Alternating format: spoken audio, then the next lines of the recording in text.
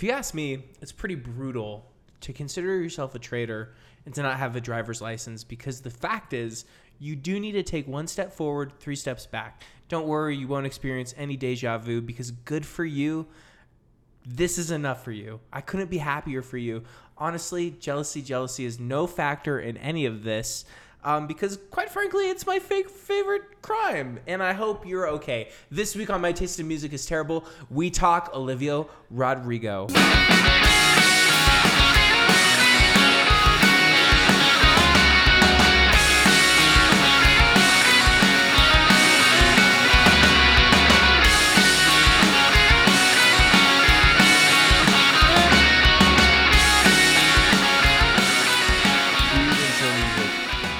I hope you're okay. that was a lot. Take a breath, my guy. Yeah, just feeling cool, feeling good, feeling loose in the cans today. Nice. Good app so far. Nice. Don't write that. Don't timestamp that, Jonathan. I'm not timestamping it. I'm just looking up my notes. So, Did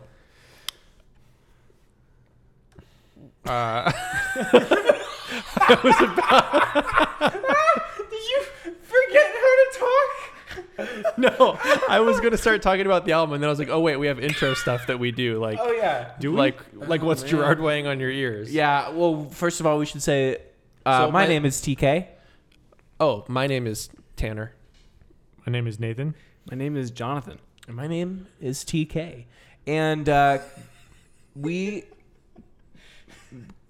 collaboratively make up this thing called My Taste in Music is Terrible. We're so bad at this. Oh Okay. my gosh. Okay, We, so What is happening right now? So my thought process was, I was like, I'm going to start talking about the album. And then I was like, oh, no, wait, we got to do What's Gerard Weighing on Your Ears. And then I was like, oh, but I did it in the last episode, so someone else should do it. So I just sat there silently. Well, and I think to give context, the reason we're doing a single album kind of study, if you will, is because Yeah. it's been collectively Gerard weighing on our ears. Right. I think all of us individually, if I'm not mistaken, maybe not TK. We're fans of this album. Like, I heard it. Obviously, Driver's License was on the radio everywhere, and I wasn't super interested in that track. But then I heard Brutal, and I was like, "Ooh, what is this?" And then I listened to the rest of the album, and I thought it was great. I think we kind of dragged TK into it a little bit. No, I was an early adopter.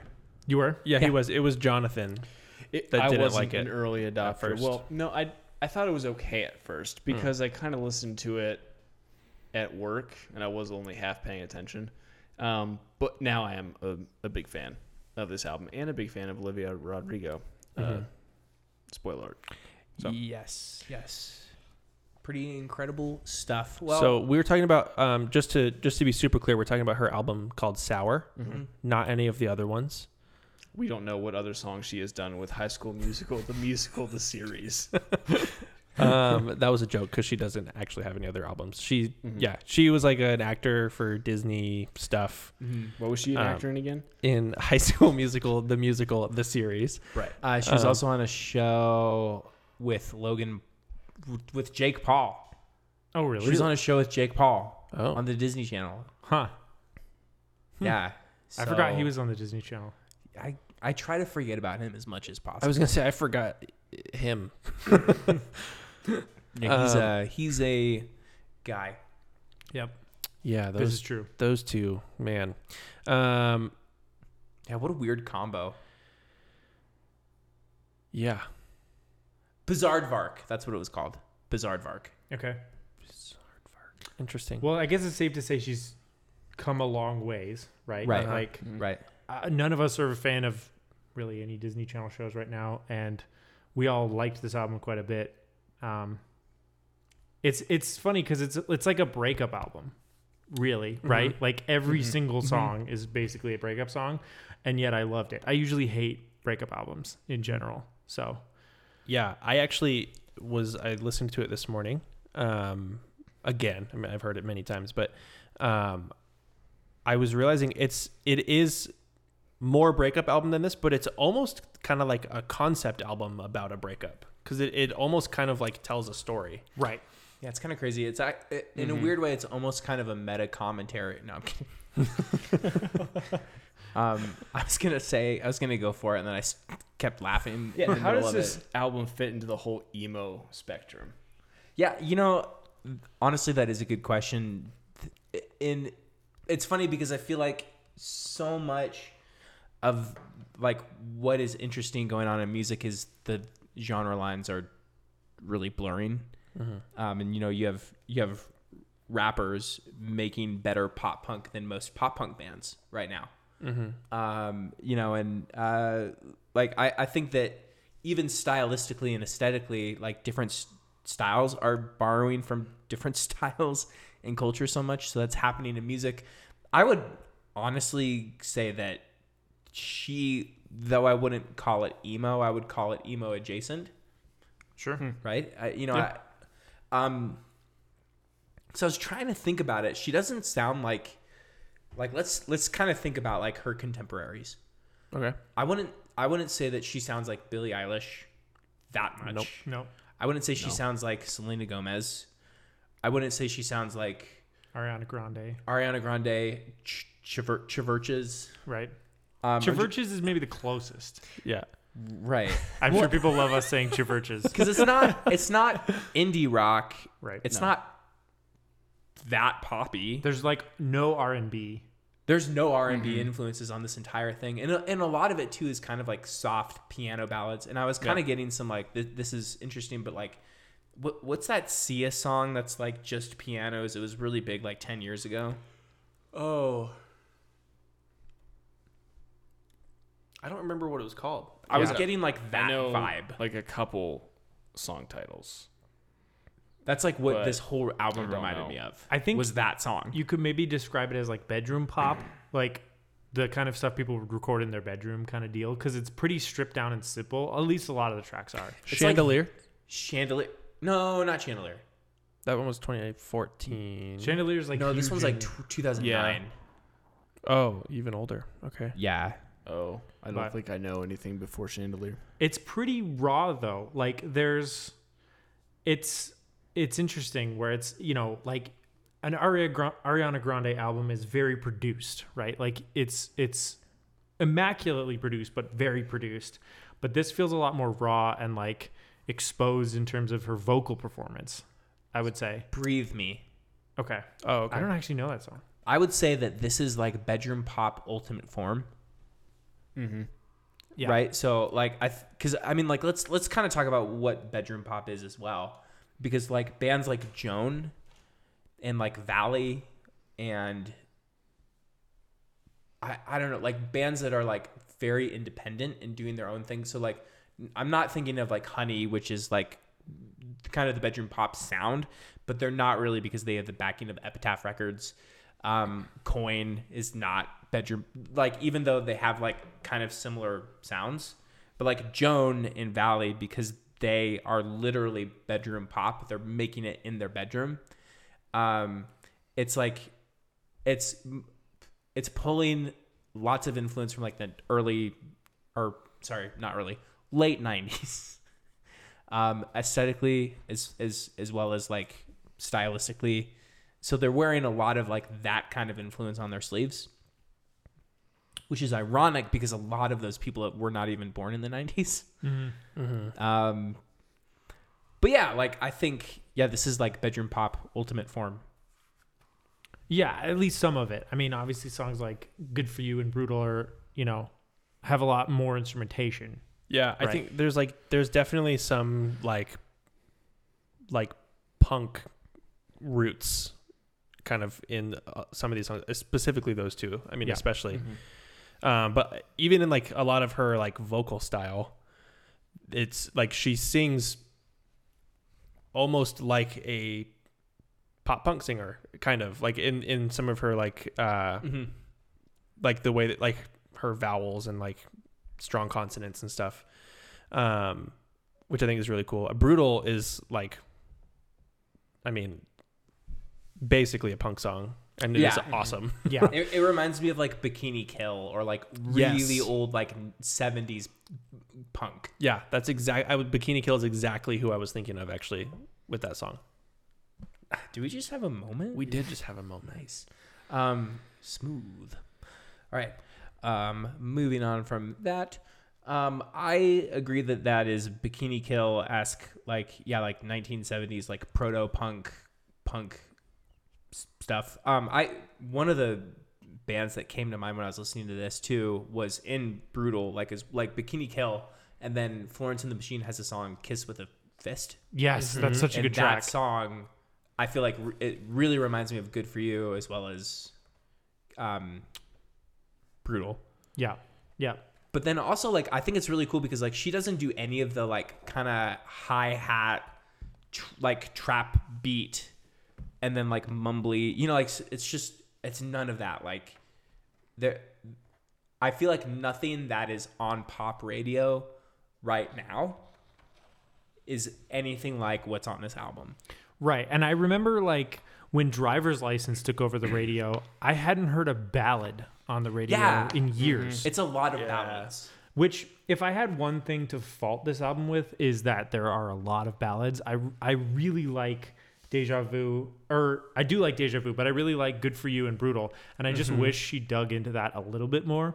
But, like, all of the ballads are super solid. Like, I can't complain about them. I just, like, in terms of ratio, I would have preferred more of that. And, you know, obviously that's because my preference is for more pop punk.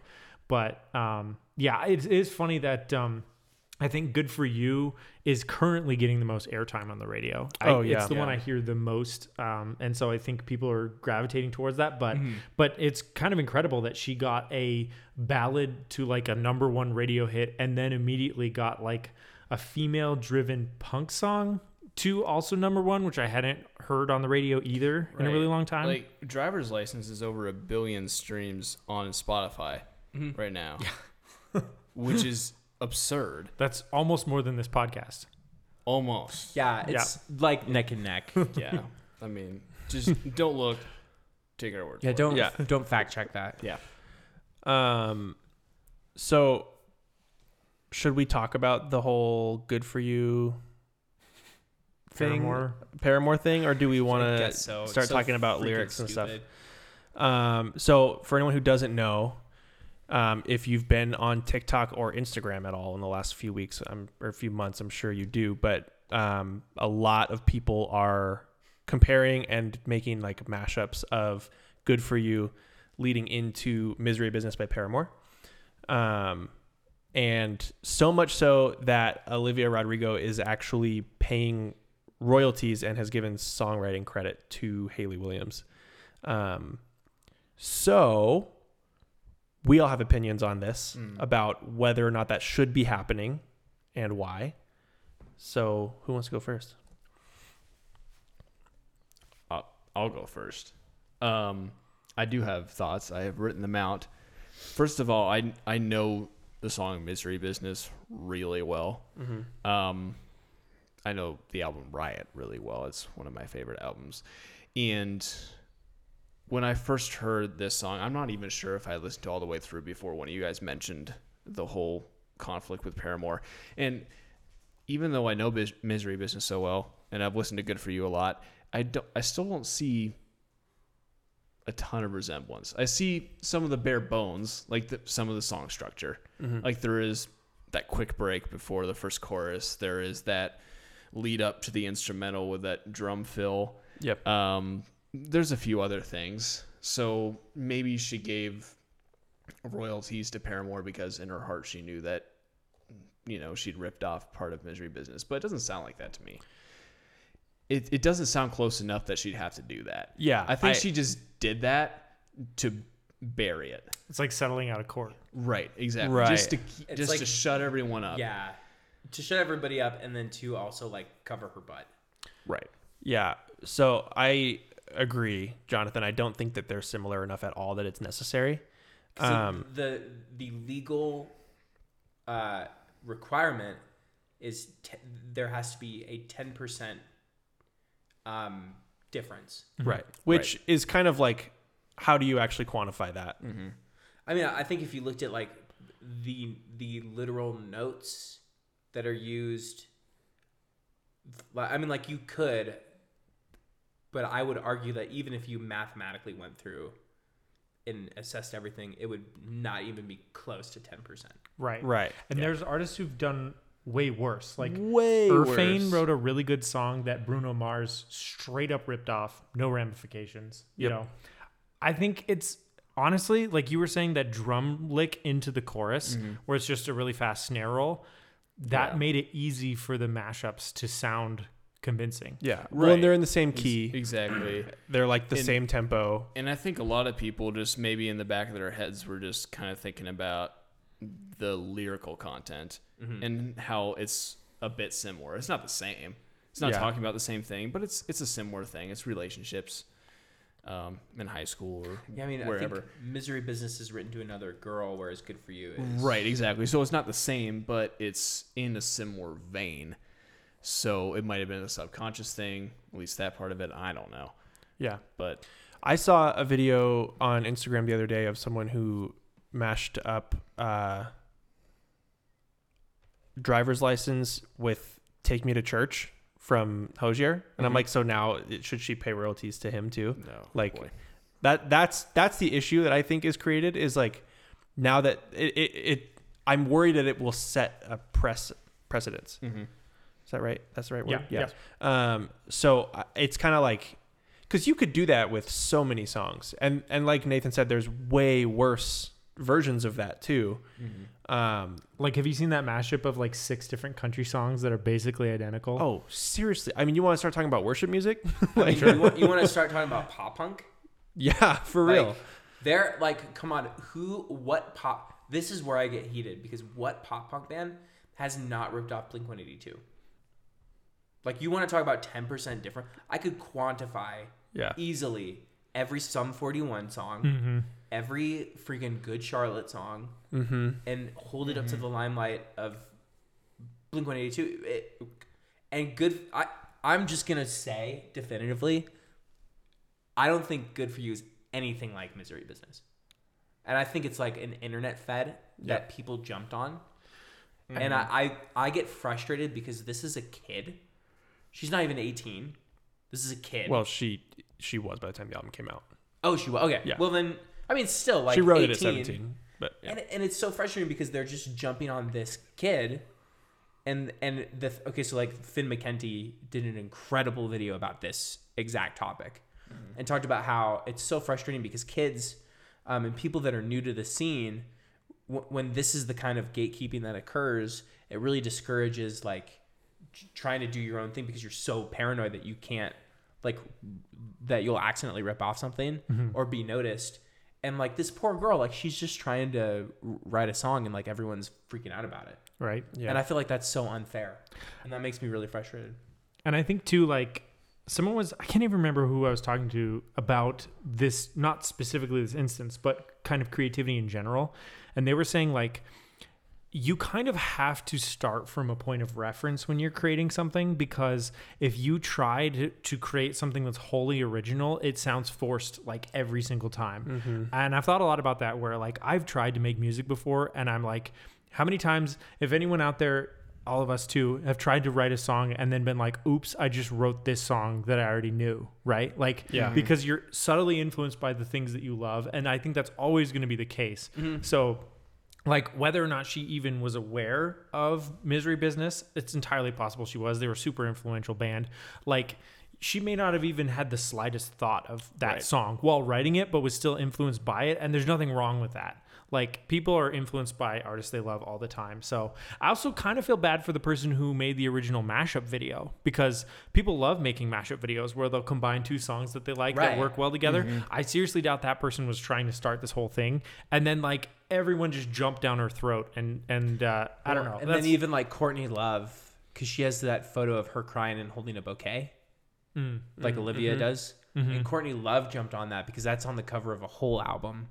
And she was like throwing shade at her. And it's like, shut up. Like, who, you washed up old bag.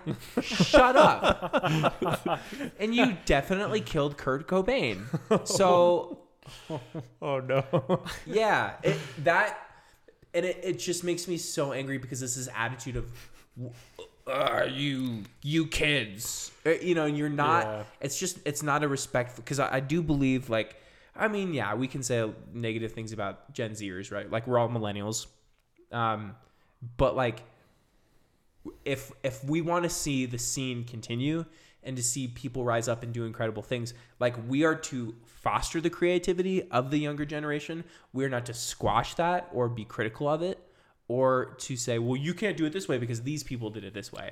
Right. And that makes me just shut up. Yeah. You And know what I mean? I think the worst thing about this is that this album was like one of the least kind of industry feeling albums, right? Like Right.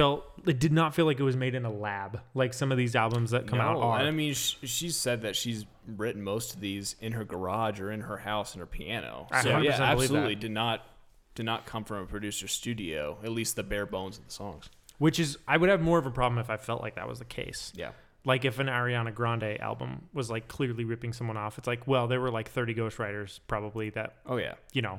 And you just kind of expect that to a certain point, and nobody really cares.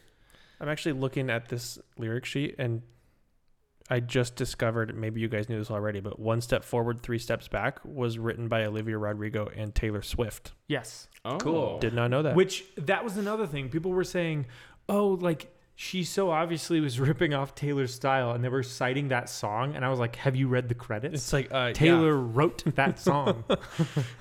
So yes, because a lot of this album I feel like is like an homage to Taylor's music too. A lot of the ballady songs sound very much like that. Yeah, So that's true. Also, side note, I bet none of the other Paramore band members besides Hayley Williams are getting any of the money. I was thinking from the this. same thing. I'm like, of course it's freaking Paramore too, because you know that's all going into Haley's pocket. Uh-huh. do we know how kind of Paramore reacted to this? Because obviously, like, they could have just been like, we're dropping it, you know. They, from what I understand, they've made no comments. Yeah, Okay. I haven't seen anything at all. Okay. I mean, again, so guys, like, seriously, if you want to know more about, like, this is just a small section of the discussion today, but like, again, Finn McKenty with the Punk Rock MBA on YouTube talked about this in depth, and it is awesome. And he's gonna do a way better job of talking about it than us because he Knows what he's doing. he's smarter than me. Yeah, he His doesn't taste get in as music angry. isn't terrible. I just the thing that just really makes me mad at, I think, is just people that have had success and that are washed up now trying to get back in the limelight by poking and starting beef. And like, dude, honestly, like if I saw that, like if I saw somebody make an homage to my art, I'd be flattered and stoked. I Yeah. wouldn't be like, you be like, Yeah. Yeah. you dumb kid. Like, no, I'd be like, you're awesome. Come on. Right. And keeping the style alive. You know, like, because like I said, Right. I hadn't heard like a female driven pop punk song on the radio in years. And so the fact that there was one again was awesome. Like, it gives, that would give Paramore a little bit more context to release another pop punk album. It's true. So, Yeah. Well, and like, how many people are like looking up Hole in Courtney Love now because of that? Yeah. how many people didn't know who Courtney Love was until this? I still don't know who Courtney Love is. All I know is she was dating Kurt Cobain. That's all I know. I she gathered dated, that. she dated Kurt Cobain. She was the lead singer of Hole, Okay. which was a grunge band in the 90s. Okay. And my personal feelings are just that she murdered Kurt Cobain. I think she did. I think she did. The evidence is overwhelmingly inconclusive, but those are my personal feelings. I love how whenever TK says something kind of scandalous, Jonathan tags it in the audio.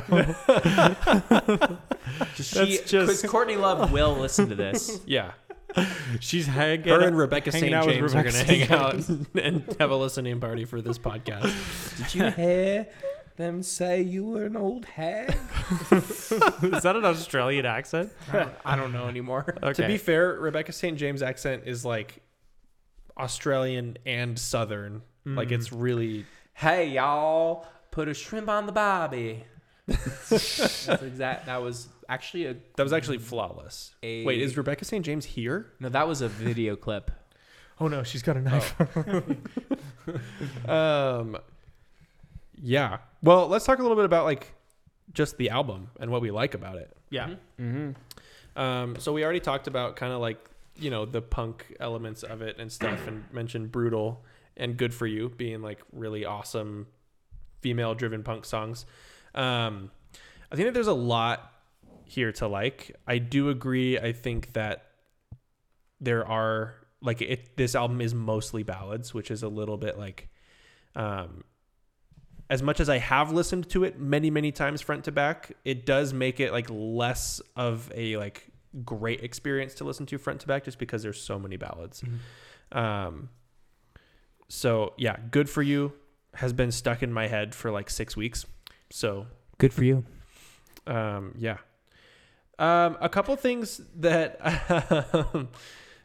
that I wanted to mention. One of them's on the song Happier, Which may be my favorite track on the record, FYI. Oh, really? I Interesting. love that song. Cool. I think it's really. I think it's cool. Like it's got almost this like,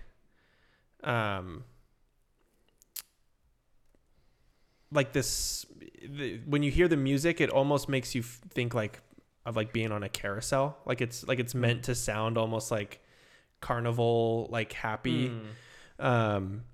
Which is, I mean, obviously the song's called Happier, but it's all about like, I hope you're happy, but like not as happy as you were with me. And she does something really brilliant with the lyrics in the bridge, I think. Where did it go? Yeah, so she says, I wish you all the best, really. Say you love her, baby.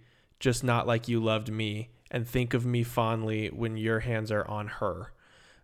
Which does not rhyme very intentionally, because as you're listening to it, it's like you almost expect it to say when your hands are on me. And she doesn't do that. She does the opposite, which is like, I think very intentional and really, really cool. It's like just a really cool, like lyrical thing to do. And then, well, yeah, I have other things I want to say about a couple other songs, but Jonathan, why don't you talk? Because you said that's your favorite song on the record.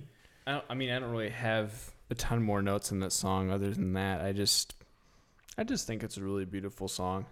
There are a lot of things that she talks about this album relating to breakups that I think she handles maturely, more maturely than other people would. I mean, there are songs where she's lashing out and she's being honest about her feelings. I'm just looking through my notes. There's one song that I'm trying to remember. I can't find it. Yeah, there's just some that maybe I'll find it later. There's a song that she doesn't talk about things as maturely as I think she should, or just, you know, she's a teenager. But I'll find it and provide more context for that once I find the lyric, which I wrote down but I can't find. But yeah, I just think Happier is just a really beautiful song. There's a lot of them on this album. A lot of the ballads are just very smartly written. A lot of the lyrics they're all from the heart, honestly. The only song that I don't feel like fits on this album, though, is Jealousy, which is just a little different. I figured that would not be how everyone else thought. Interesting. I'd be okay with that not being on the album. I like the song okay. It's just it's a tonal shift. It's a different feel. It's not necessarily from a personal perspective. I feel like the instrumentation was a little different than the others. It's kind of a hard turn in another direction. Then it turns back when it goes into what was the other song after that? Favorite Crime. That's my thought. Interesting. On that song in particular, and Happier. That's rambly. Yeah. Can I say something? No.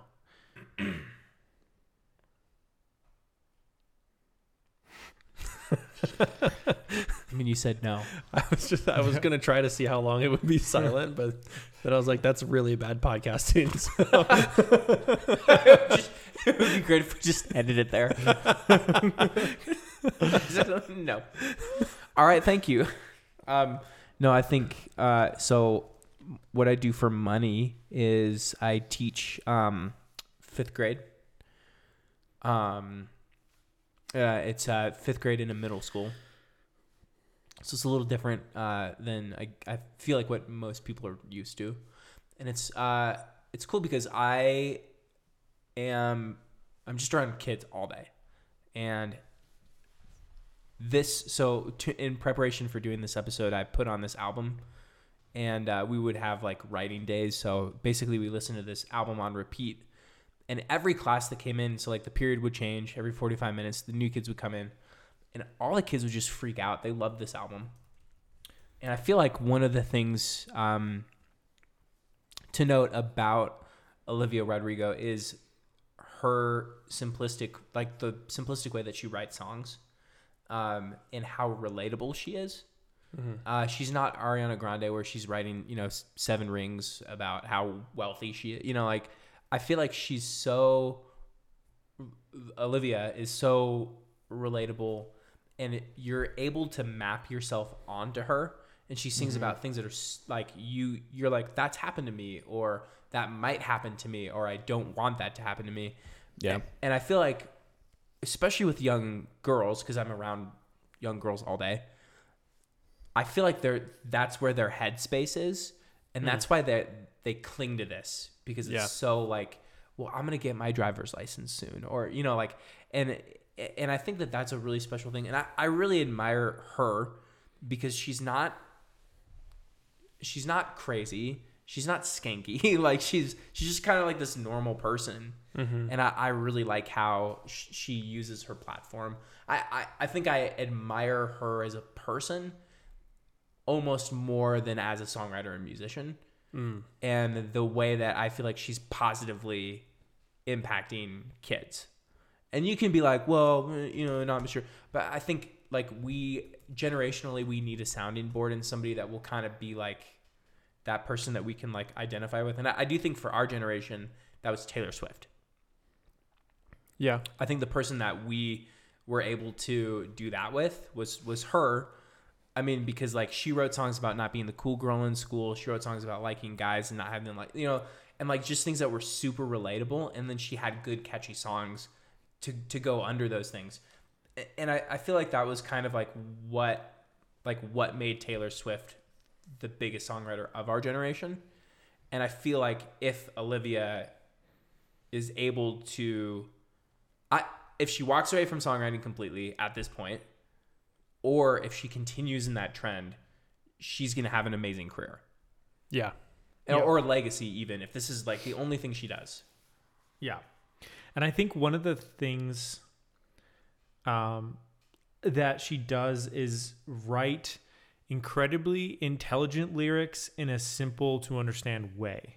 Mm-hmm. Like something that struck me about Driver's License is the emotional connection between two completely isolated events, right? Like me getting my driver's license and us being together had been emotionally conflated. And then when one thing ceased and the other thing happened, it just kind of reminded her of that, right? And that's something that really happens all the time. But I don't know that I've ever heard a song target that so well. And the way that she wrote it is very poetic but simple, and it's not like flowery and like, oh, look at me, I'm writing such a heady song. Mm-hmm. It's just really simply profound, and I think that she's really good at writing that way. And also just the production of it helps a lot. Like I think we've talked about Ariana Grande a lot, but like her first album was really good, and it had kind of such a stripped down production that you kind of felt more of a closeness to the singer, versus when you get something super produced and maybe anthemic or huge sounding, it's like a little less relatable almost, just because you feel some distance from the vocalist. And I think that she does a really good job of that. And like the song One Step Forward, Three Steps Back, I think is really good, where it's just kind of like this raw emotional thing, but the brilliance is in like the way that it goes from like a waltz to like 4/4 and back and forth, and it just gives you this weird, Which is really cool. it's like That's really cool. she's doing like this Jekyll and Hyde thing with like the guy that she's dating, like, who am I going to get today? And she switches up the song accordingly between verse and chorus. I think that's genius. And so like there's so many little things on this album that are really subtle, but I think are brilliant and help a lot. And she seems like a humble genius in a sense. Like, Right. I think that's what helps a lot, is that she's not super arrogant or full of herself, but she's also not stupid, and she does really smart things with her music. So I respect her a lot. And if we go back on the way that this podcast has decided to define emo, Driver's License is an emo song, because it's taking something that is like it's not telling you how to feel about something, but it's connecting emotions and like, what you said, like taking that experience of having this thing, and then also like it's using kind of like that physical thing that they're talking about and describing, and it's very real world, very relatable, like really visceral. But then it is like you feel all those emotions regardless of what she's telling you to, or she doesn't even tell you what to feel, Right. and like that is an emo song. And I think going back to two things, what Nathan just said about like the little things that she does, like kind of subtle differences, like this one's a little bit less subtle, but it's about the song Jealousy, Jealousy. So I'm going back to that, what Jonathan mentioned as well. I love what she does in the bridge of that song, when it's almost like lyrically she starts like diving into like what it does to your brain when you are comparing yourself to other people on social media, and how there's like this image of perfection that everyone puts up. And as she's saying the words, let's see, what are the actual lyrics? For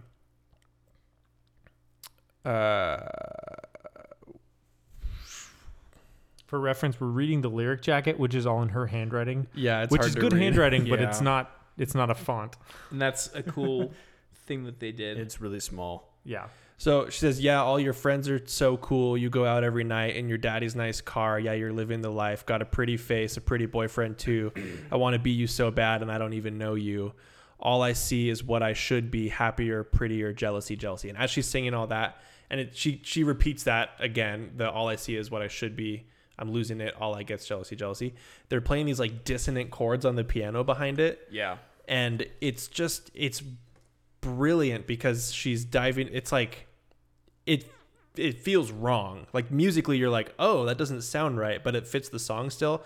And it's because that's like what she's portraying, is like, this is not a good thing, right? And like it is kind of like an oxymoron of like social media. I mean, this is talked about a ton, and like, but social media is something that is like great because it connects everyone, but also is terrible for us because everyone decides to put up this affront of like perfection. And then at the same time, everyone is also comparing themselves to everyone else and how they're perfect. And we all know we're not perfect, even though we're pretending to be on social media. And so it just has created this horrible dissonance socially that she tries to portray with those chords in that bridge, which I think is brilliant.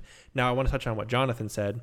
And I think that this album actually absolutely needs Jealousy, Jealousy on it.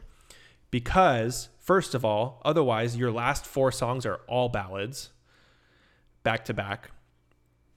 But I also think, I talked about this album being like a concept album about a breakup almost. I also think that there's a lot of like this motif of growing up and becoming an adult. And I think that fits that theme really well. Musically, yes, it is really different. I think if the whole album sounded like Brutal, Good For You, and Jealousy, Jealousy though, like it would still fit. So it's kind of like these two sounds that are coming together on this one record. I still think that Jealousy, Jealousy didn't sound as or fit as well as Good For You and Brutal. I think Good For You and Brutal fit way better. It's definitely the most different. I'm just saying, I think if you were to pair Jealousy, Jealousy with those two songs, it fits better. Yeah. And so I do think it still belongs on this album. And I think that it has something really important to say, especially what TK is talking about, where like, not that she knew releasing this album, she was going to be like basically the biggest thing in pop right now. Yeah. But thank God that she's talking about that, and it's something that like fifth graders are listening to. Yeah, well, and I think also like for her to sing about that, for me, if I were a fifth grade girl, I'd take great comfort in that because like, oh, cool, Olivia Rodrigo feels that way, and like she's a beautiful woman. So like the fact that like she even has those insecurities, I think is probably nice. I mean, like it's nice for me to hear that because it's like, holy crap, like there's always going to be somebody that is more successful, more attractive, has a more interesting life, and I think that that's a good thing. I do want to mention though that I feel like this is a very non-Gen Z album in a sense because it mentions the hypocrisy of social media, right? So it talks about that. It's not an album that is out for a cause or for a social like justice reason.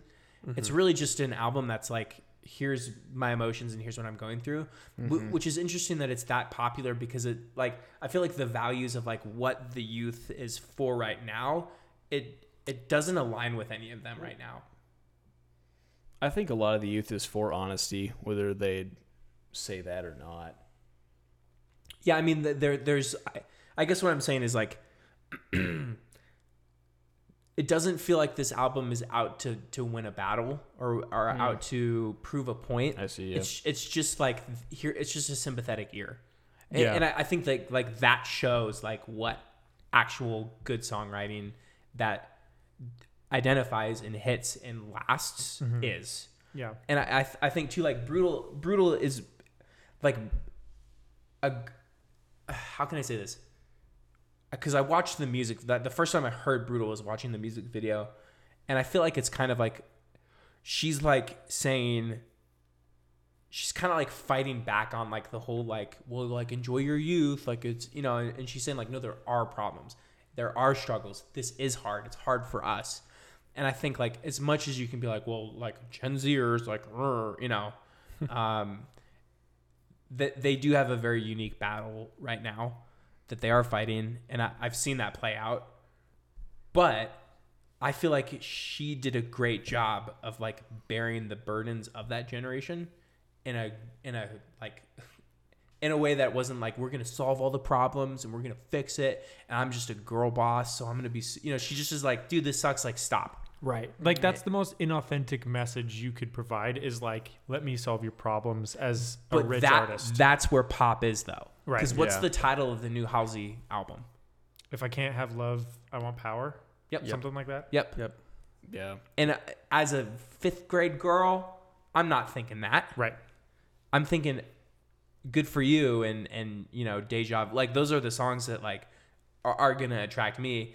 And like as much as you can be like, that's vapid and stupid, no, that's just good songwriting because it's universal. And also, I totally agree. Like maybe this is like not the normal experience, but I'm having a much better time as an adult than I did as a kid. Like I feel like there's lots of challenges in high school specifically that suck. And so like, I don't know, just totally. having someone be like, yeah, like if someone tells you one more time, enjoy your youth, I'm going to scream, right? Like I totally get that because like high school sucked for me. And I think like, getting past that was great. And all the people that I know who are like, oh, I would go back to high school in a dream. I'm like, what is wrong with you? What are you doing? What are you doing now that's not better than high school? But also I had a thought, Jonathan. What if I proposed this to you? Okay. What if we just change the order and we swap jealousy with good for you? Would it feel a little more coherent then? Because I feel like the first half is a little bit more rambunctious, right? And so maybe having like a little bit of a left hook at the end of that would feel more apropos than in the middle of 4 ballads. I don't know. Just a thought. I think it's just the notes and the chord changes she used in Jealousy. Honestly, it's not the fact that it's more upbeat. It's just that it's so different than the traditional way that she was using chords progressions and the notes that she picked in the rest of the songs. I mean, and also talk about her relatable side. a little bit. I have the Enough For You lyrics pulled up, which I think is a lot of girls' experience, unfortunately, is trying to prove themselves and make themselves quote unquote worthwhile to guys, which is ridiculous. The lyrics in the first verse are, I wore makeup when we dated because I thought you'd like me more. If I looked like the other prom queens, I know that you loved before. Tried so hard to be everything that you liked just for you to say you're not the compliment type. All right, so, but that song ends with this line, someday I'll be everything to somebody else, which is such a mature way to look at that. I mean, so many people like our age don't see that. Don't see it from that point of view, which I think is just something to make sure people understand and hear. And I found the song that I was thinking about before. One Step Forward, Three Steps Back. The one that I thought we could talk about a little bit. She's talking about a guy who is hot and cold towards her. She doesn't know who she's going to get. And in one part of the song, she says, and maybe in some masochistic way, I kind of find it all exciting. Like, which lover will I get today? Will you walk me to the door or send me home crying? And, I mean, I don't think she's trying to normalize it, but some girls might take it that way. I have a theory. Yeah, I just wanted to hear your thoughts because I want to make sure that's a thing that's not normalized. That Like she's romanticizing it. Right, exactly. And she did say masochistic, yeah, but if you don't understand that part of it, you can take it the wrong way. that to me sounds like a Taylor Swift song, Mm-hmm. and Yeah. she helped write that song. That's true. That because there's nothing That's like true. that in any of the other songs, Right, but which there is why are it things stood like out. that in Taylor Swift's discography. Yeah. And I feel like that's more of a Taylor Swift thing. And I honestly think, based on the lyrics I've heard from this album, that Olivia Rodrigo handles relationships more maturely than Taylor Swift does, at least in the songwriting. I mean, Well- especially in Enough For You. Like, holy crap, what a Yeah. conclusion to make after going through all of that. But I think It's a real- also this album doesn't exist to solve the problems. No, Right. not at all. Right, but I guess there is something to be said for like an irresponsible portrayal, potentially. Not that I think that Right. is, but I totally understand where you're coming from, Yeah. Jonathan.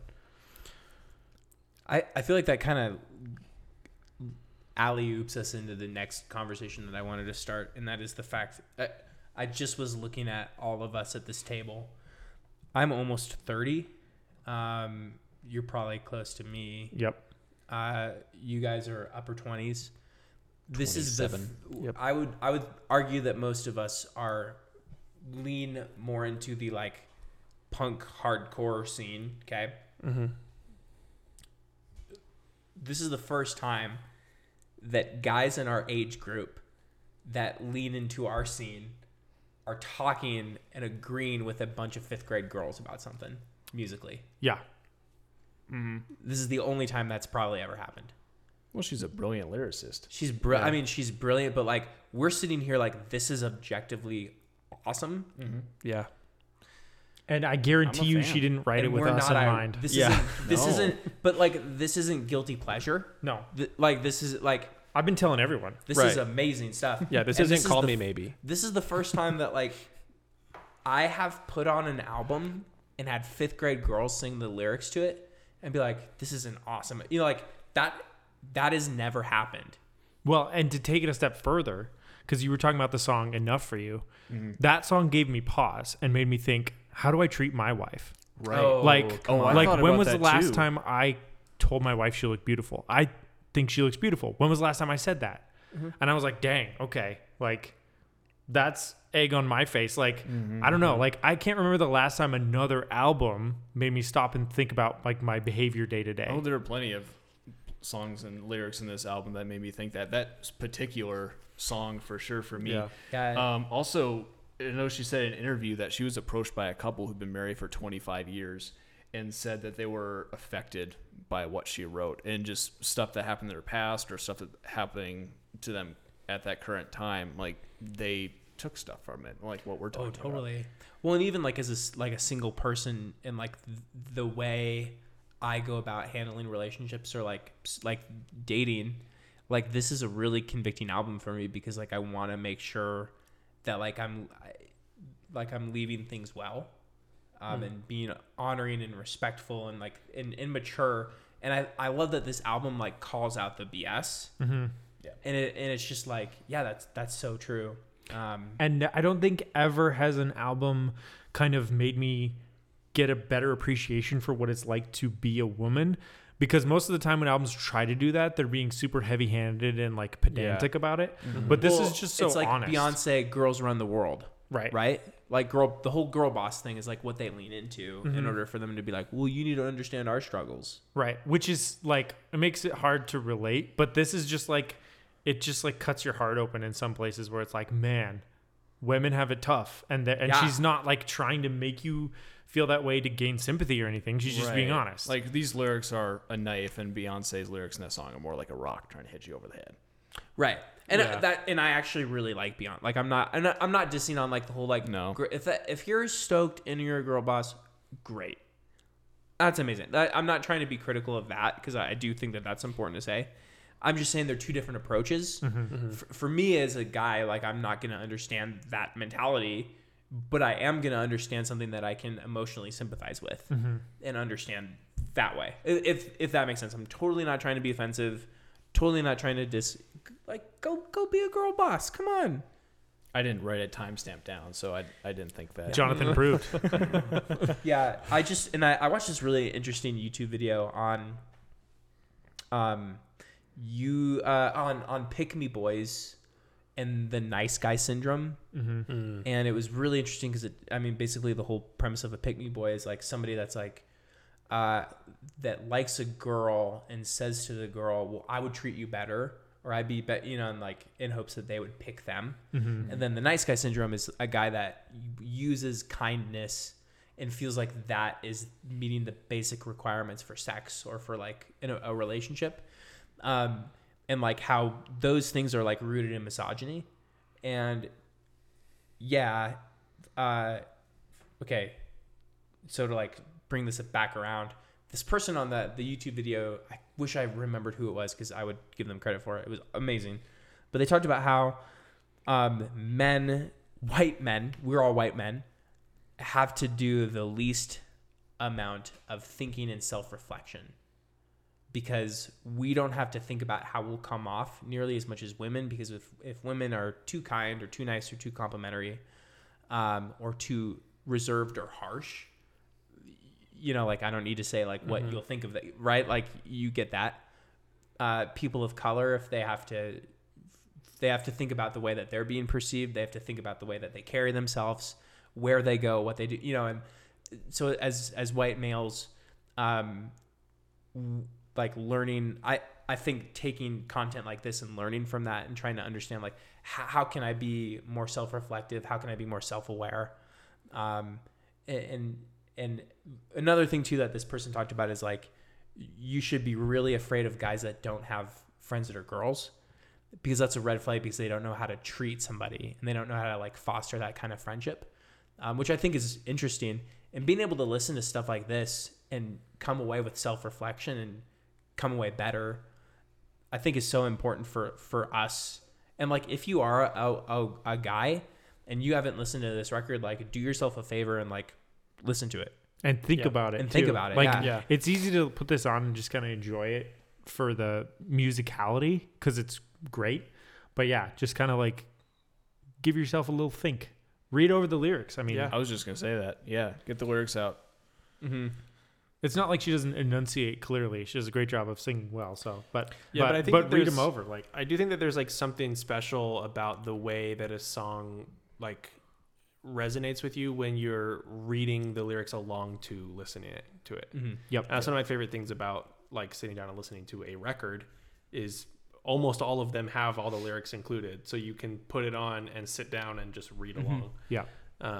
Which is really cool. Yeah, it's fun. I think I'm gonna be a little scandalous and say I don't know if I think she is a top tier vocalist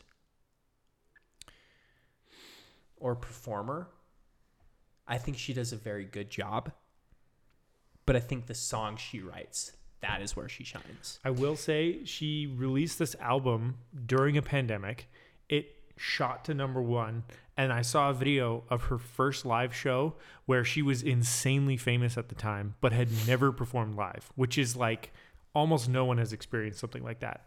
And I remember a clip of her just like pulling out an in-ear monitor and hearing the entire crowd singing her lyrics, and just kind of like, she just kind of stopped playing because it was like such a weird thing. I just thought that was fascinating, that like you can rise to stardom in a time where you don't really have interaction with your fans. That's crazy to me. And then she's just like a mega star trying to perform, and it's weird to her that people are singing her lyrics. I don't know. Just thought that was cool. Like a humanizing moment. That's so cool. Well, and I think, and that's not to say like I don't think she's talented, because she is, and she is a good vocalist. But what I'm saying is there's so much potential and room for growth. Right. And that's where I'm excited to see where her career goes, because like there's like, I mean, really, if you think about it, like she's already amazing. And I feel like there's like, you could only get better. Can you name a better freshman album? I'm trying to think right now. Oh gosh. Yeah. Mute Math, baby, for me. But I mean, maybe Nickelback. Hybrid Theory. I mean, Yeah. I mean, so we've asked that question multiple times on this podcast in season 1, and usually my go-to answer is Vampire Weekend, because that album's amazing. Right. Is it a better freshman album? Well, I feel like that's very subjective. yeah, like that's apples and oranges. Yeah, sure. Because I mean, like as like, let's go like the pop route. I don't think so. Because again, I think what this album is doing is it's a major, like Geffen is a major label, right? So it's like a major label release. But again, I think what it's doing is it's crossing all the genre lines. And if we're sitting here at this table talking about it and we're aware of how good it is, and then the fifth grade girls are, that's doing something big. right. Yeah. Like That's true. Again, I don't know if that's ever been done. Like this 20 years ago wasn't happening with Britney Spears. This 10 years ago wasn't happening with Ariana Grande. Like this is a big deal. Yeah, that's true. Yeah. I listen to grindcore and I like this album. Right. I listen to jazz, Yeah. and this is fantastic. So that's really cool. I'm not going to say that. Never mind. I do want to say that I thought she was a great vocalist. Okay. I think she is. I do too. I think she's a little better than you may give her credit for. She's not top tier, I don't think. Because, I mean, top tier would probably be like, I don't know, Ariana Grande or Demi Lovato. Or, Like Mariah Carey's range is Mariah unbelievable. Yeah. I do think Ariana Grande is incredible. Absolutely. Yeah. And it's unfortunate. Like Side note, it's unfortunate the songs that she writes because I don't really like them that much. Well, listen to her first album. I'm telling Right, you, I it's should. really good. But she's insanely talented, so is Demi Lovato. But yeah, you're right. She has a ton of room for growth. And she wrote these in her garage. She wrote these at her piano at her house. Yeah. Which is And now so she has to cool. perform them for tens of thousands of people. And I which remember is so crazy. I can't fathom the idea of that. one day, it was just one random day where I showed up to sub for an art class, and I was playing music in every single random like class, like 45-minute class. I would have a kid come up and say, "Can you play this song Driver's License?" I'd be like, "What is that?" Yeah. And it was just one day where like randomly like that was the big thing, and every kid knew about it. Yeah. Like that's so cool. Yeah. I'm going to agree with Jonathan. I think she is a great vocalist. Does she have room for improvement? Yes. Like arguably everyone does. But I think that like it shines especially in my opinion on Traitor and Deja Vu. So yeah. Okay, yeah. So- now that I'm thinking about Traitor. Traitor specifically, there's the line in the chorus, "You betrayed me, and I know that you'll never feel sorry." The way that she sings "feel," this like note change that she does in the middle of that word, and the way she does it is so incredibly difficult as a vocalist. I do remember that. So I'm gonna agree. And so that I'm really impressed by, and that was actually like the last thing in my mental notes that I wanted to actually mention specifically about this album. But even in Deja Vu, like all the falsetto work and everything in the chorus is like falsetto is hard. That was a top note for me too. Yeah. And so, yeah, I do think, like, when you consider the fact that, like, she recorded all these songs when she was, like, 16 and 17, and she was singing them like that, like, that's insane. So I think she is honestly an incredible vocalist, and I'm, like, excited to hear her get better even, because I think that she's on a trajectory for, like, being really, really amazing. Also, sort of along the vocal lines, but just an interesting thing that she did in the bridge of Driver's License is that she stacked vocal harmonies in the bridge, which is something that Billie Eilish does all the time. Yeah. Which, I mean, I know we were talking about how we don't see a lot of, Billie Eilish, whatever the word is. Influence. Parallels or Yeah, one of those words. But there's one well, that I noticed. I was actually just gonna say that because vocally, I think she sounds a lot like Billie in terms of because Billie notoriously doesn't use post processing unless it's really obvious, like Right. when she goes hard on it and like drops her voice 3 octaves or something. And also, the band She and Him, which is Zooey Deschanel's band, uses absolutely none, and you can hear every mistake that Zooey makes when she sings. But there's something really charming about it. I find a lot of vocal similarities there, where it doesn't seem processed really at all, and like you're saying, the layering is really good too. So I don't know, because Billie is notorious also for doing like 1,000 takes, until she gets it perfect. Yeah. I don't know what Olivia's process was. It sounds a little bit more raw, when she sings than Billie does. But there's a similar quality to me of just like, kind of like a more unprocessed but really polished vocal line. And yeah, I don't know. There's something about it that feels maybe more intimate than those super like cleaned up digitally voices that you hear nowadays. So. And what is the Tanner? What's the connection between Zooey Deschanel and Olivia Rodrigo? Well, let me tell you. Olivia Rodrigo was on an episode of the popular comedy TV show New Girl, famously starring Zooey Deschanel. Wow. Which I didn't know until today. And I watched that whole show. I didn't recognize Olivia. It was a smaller part. Yeah, she's a little baby too. Yeah. Does anyone else have anything to say No. about this album? Because I have a couple things. Not related to the album, but related to my new segment, Pickup Lines with Jonathan. Oh man. Okay. So, one of them, the first one, is one I've actually used. On It- Hannah? On Hannah. Shoot, you ruined it. Yeah. Yeah. No, I've never used these to pick up a girl ever. I've never picked up a girl, quote unquote. I was homeschooled. You're What not do just yeah. What do walking you up think? and picking up, like shouldering. No, that's not me Fireman whatsoever. And then one of them I saw today on Facebook, I think, and then the other one I just Googled pickup lines and I found like 100 ridiculous ones, and I picked one that I thought was hilarious. So use them at your own discretion, but please use them and tell us how you use them, because that'll be hilarious. The first one is, kiss me if I'm wrong, but dinosaurs still exist, right? If the girl wants to kiss you, she'll ignore the fact that maybe crocodiles could be considered dinosaurs And birds. or birds or any of those very specific instances, right? And if she brings that up, maybe she's just being a butt, or maybe she just doesn't want to kiss you, but you'll find out. Is this the one that you used? I did use this one. That's kind of It brilliant. was like 6 months into dating though, and And- she felt bad for me and kissed me. Oh, you poor.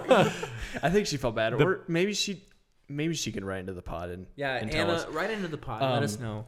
I'm not even sure she'll Recount remember this. that I night do for remember us. this though, and I think she maybe thought it was a little funny enough. All right. I'm married and I don't know if that would work. I was thinking the same thing. As soon as Jonathan was like, use this and let us know, I was like, As well, the single person here, I'll do it. Okay. Oh, here's one. This one you can only use on one day out of the year. but if you do it right. It's like 2 days ago. Yeah, I did see it today. Dang, you guys are good. Are you today's date? Because you're 10 out of 10.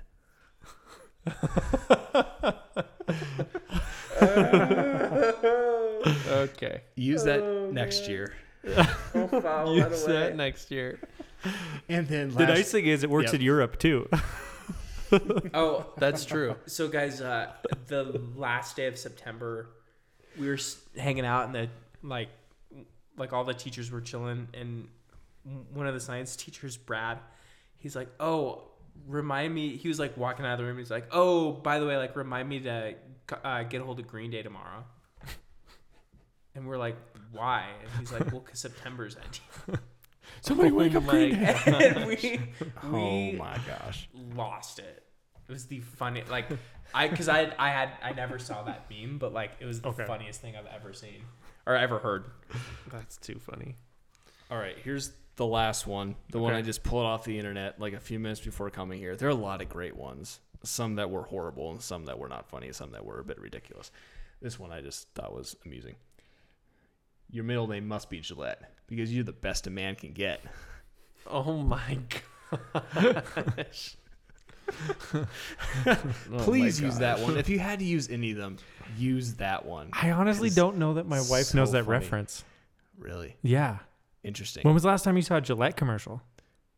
that they're use always that on during tagline. football, though. Okay. Yeah, that's See, typical. So maybe that's a tag or a pickup line that men appreciate, but women won't even know. I don't know.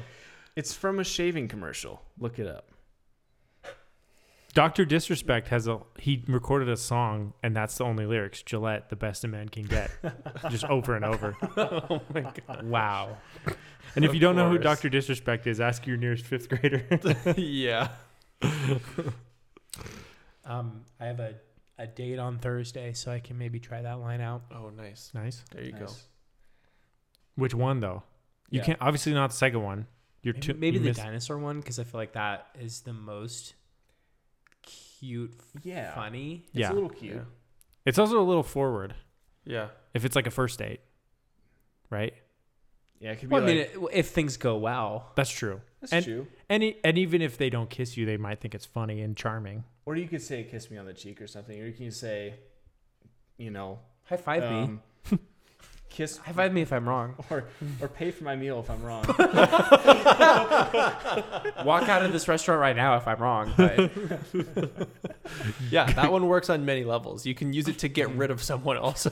Right. That's true. It's brilliant. Decide if they actually give them an you easy just out. summon them away. Just Wait, what? Summon someone away? There has to be a better way of saying that. no, I think that's right. Banish? I think Okay. that's I don't the know. way. Yeah. I think Okay, that's- let's just I think settle that's on how that. you say it. Great. So yeah, this has been a discussion of Sour by And Olivia hopefully, Rodrigo. I guess one thought before we wrap it up. Did anyone have any criticisms of it? Because we've been just like singing its praises, right? I just did say mine. I had a criticism. Yeah, you did. My criticism is I hate it. No, It made me feel, and I don't like that. I mean, I think you and I both said like there could be less ballads. Yeah, and more pop punk, Yeah. or even another genre. I guess But I'm that's just kind of like a general philosophy I have, is that there could be less ballads and more pop punk. yeah. I'm glad it Like didn't just go about life. You know? R&B. on your Yeah. tombstone, there's gonna be just quotations. There could be less ballads. Usually, more pop. I'm up for as much variety as possible, but I was fine with the number of ballads in this one for some reason. I don't know why. I guess for I liked me, it. they started to blend together a little bit. That was like, I mean, maybe I need to listen to it more. But I think the last two songs, like Favorite Crime, Hope You're Okay. I mean, they are different, obviously, but at that point, it's just like, okay, the album's kind of coming to a close. So I get that. yeah, Yeah. right. You don't want to end necessarily on a punk track on a breakup album. Right. Right. I Power mean, move. it I would feel like be. a lot of this is nitpicks though, Right. Oh, Yeah. 100%. which is cool. I mean, I like when we have to nitpick Yeah. and not be like I hated this song, hated this. Yeah, like it's great. Would you give it out of 10? I was just thinking that. I was like, when we discuss one album, we should rate it on a scale of 10. Give it a Fantano. No decimal points. Okay. 10-point scale. Starting with Jonathan. Oh boy, really? Like, are we comparing albums, like all albums that we've ever listened to? No. Well, in What's- my opinion, when you are reviewing something, you should review it for what it is and not Okay. for how it relates to, like, if you, because Yeah. I could think, for example, in video games, which is the reviews that I usually look at, I'll see a game that's rated 10 out of 10, and I don't think it's as good as this other game that was rated 10 out of 10, but that doesn't mean that they're both not masterpieces, because 10 out of 10 doesn't mean Right. it's perfect. It means it's a masterpiece. Okay, so for what this album is, for me, having not really listened to an album like this before recently, but I'm a huge fan of it after listening to it a few times. I think it is a solid 9 out of 10 for what it is. Because you don't like Jealousy. Yes, and there's a couple other small nitpicks, but honestly, we've talked about it. She's a lyrical genius. Yeah. And instrumentally as well. I'm gonna give it a 7 out of 10. Whoa. And that's again not because like I think it's bad, but I would go like off of like revisitability for me. Like for example, like the new, like if we want to kind of go off of like girl pop, like a very similar album by the band Kississippi blew me away. And I've been listening to that. Oh, I should have said that. What was Gerard Wayne on my ears? It's an amazing album, and I've been listening to that over and over and over and over again. This is something that I would revisit, but less. So, like, I think like the Kississippi album would be like a 9 for me. For this, to me, just seems a little less disjointed. I do think she's a little bit lacking vocally. Like, I do think like there are things that like, too many ballads. There's just like some to be left. I'm left wanting in some ways, and so it doesn't hit that full nail on the head. So, but 7 out of 10 is still great. Like all the negative things I just said, again, nitpicks. Mm-hmm. This isn't Skillet. my It's friend. definitely not Skillet. This is more controversial than I thought it was going to be, but I'm going to say I think this is a 10 out of 10 album. I genuinely think it's a masterpiece. I think that there was a goal in mind with putting the album together, and I think that it accomplishes it really well. Mm-hmm. Is it mostly ballads, and that's not necessarily what I would always prefer? Yes, but I don't think that detracts from what this album is trying to say. And so, yeah, I think that it's an incredibly strong freshman album that executes what it's trying to do. I mean, not flawlessly, but masterfully. So. Full disclosure, though, I guess the only time that I had listened to the whole thing was like yesterday, because I had only heard bits and pieces, and I feel like because like my second favorite album of the year so far has been Million Masks of God by Manchester Orchestra, which I first listened to that album and I wasn't like, oh, I like legitimately disliked it, and then wrote off the band. And then listened to it a few more times and then started to really like it. And I tend to love music that has to grow on me. And so I'm actually, because I'm going to continue to listen to this, I'm excited to see where I end up.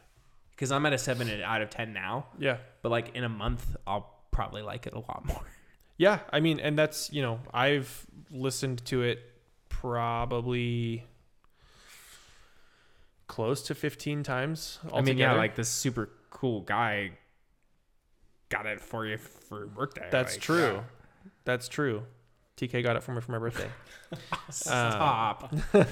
Stop. Yeah, so I have listened to it a bunch. So I've definitely, I've spent more time with like the album as a whole. So yeah, but that's my rating. I'd probably give it a solid 8 out of 10. For me, I think it's genius. And I think it... Sorry, what was your number? 8 out of 10. So 7, 8, 9, 10. Yeah. I think it's incredibly impactful, but I kind of agree that it doesn't have a ton of re-listenability per se. I would say the first 3 times I listened to it, I was very moved. But it's like part of its genius is its simplicity, but you know, it's like you can't necessarily get something new out of it every single time you listen to it after you've kind of been hit with those hard notes, especially if you read along to the lyrics while you're listening to it. Exactly like you said. That's what I did like the second time I listened to it. Listened to it on Spotify the first time, immediately bought the vinyl, and then, you know, listened to it on vinyl like 2 or 3 more times. I tend to gravitate towards albums that like you can listen to them over and over and maybe pick something up instrumentally that you didn't pick up before, or some like really clever wordplay. I'm thinking about the Relient K albums that to this day I'll suddenly be like, oh, that was a pun I didn't get. Yeah. You know, Yeah. there's stuff like that out there that I think is lyrically genius in a different way. I think she's emotionally brilliant. And Relient K is very clever, also emotionally brilliant, you know, but kind of in a different way. And I can listen to like Anatomy or Two Lefts over and over and over and pick out different stuff. Or like Mute Math, I'll pick out stuff instrumentally I hadn't heard before. Or like American Football. So I don't know. For me, it's like it's an excellent album that I will always be down to listen to all the way through. Like there's no skip track for me. Yeah. Every Yeah. single song is good, Which which is huge. is one of the reasons that I bought it on vinyl, is because that's one of my qualifications for pretty much every vinyl I have. I have to like all the songs. But yeah, I just think that it's she has so much potential, and I could not be more excited for her next album.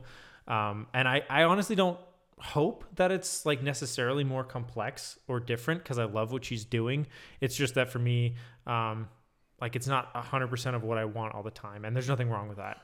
It's, you know, it's my rating, but I think I agree. I think it's a masterpiece. It just like it kind of hits really hard, but it doesn't like have necessarily a ton of staying power per se. And maybe part of that is because it's been played on the radio so much that I'm like a little bit over those songs.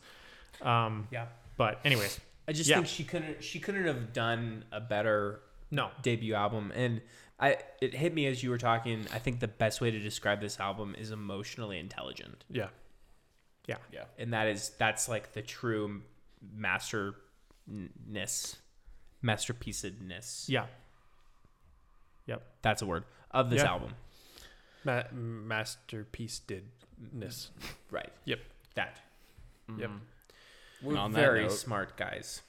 And on that note, hopefully your taste in music just got a little more terrible. Thought we had to say the whole thing together. I'm sorry.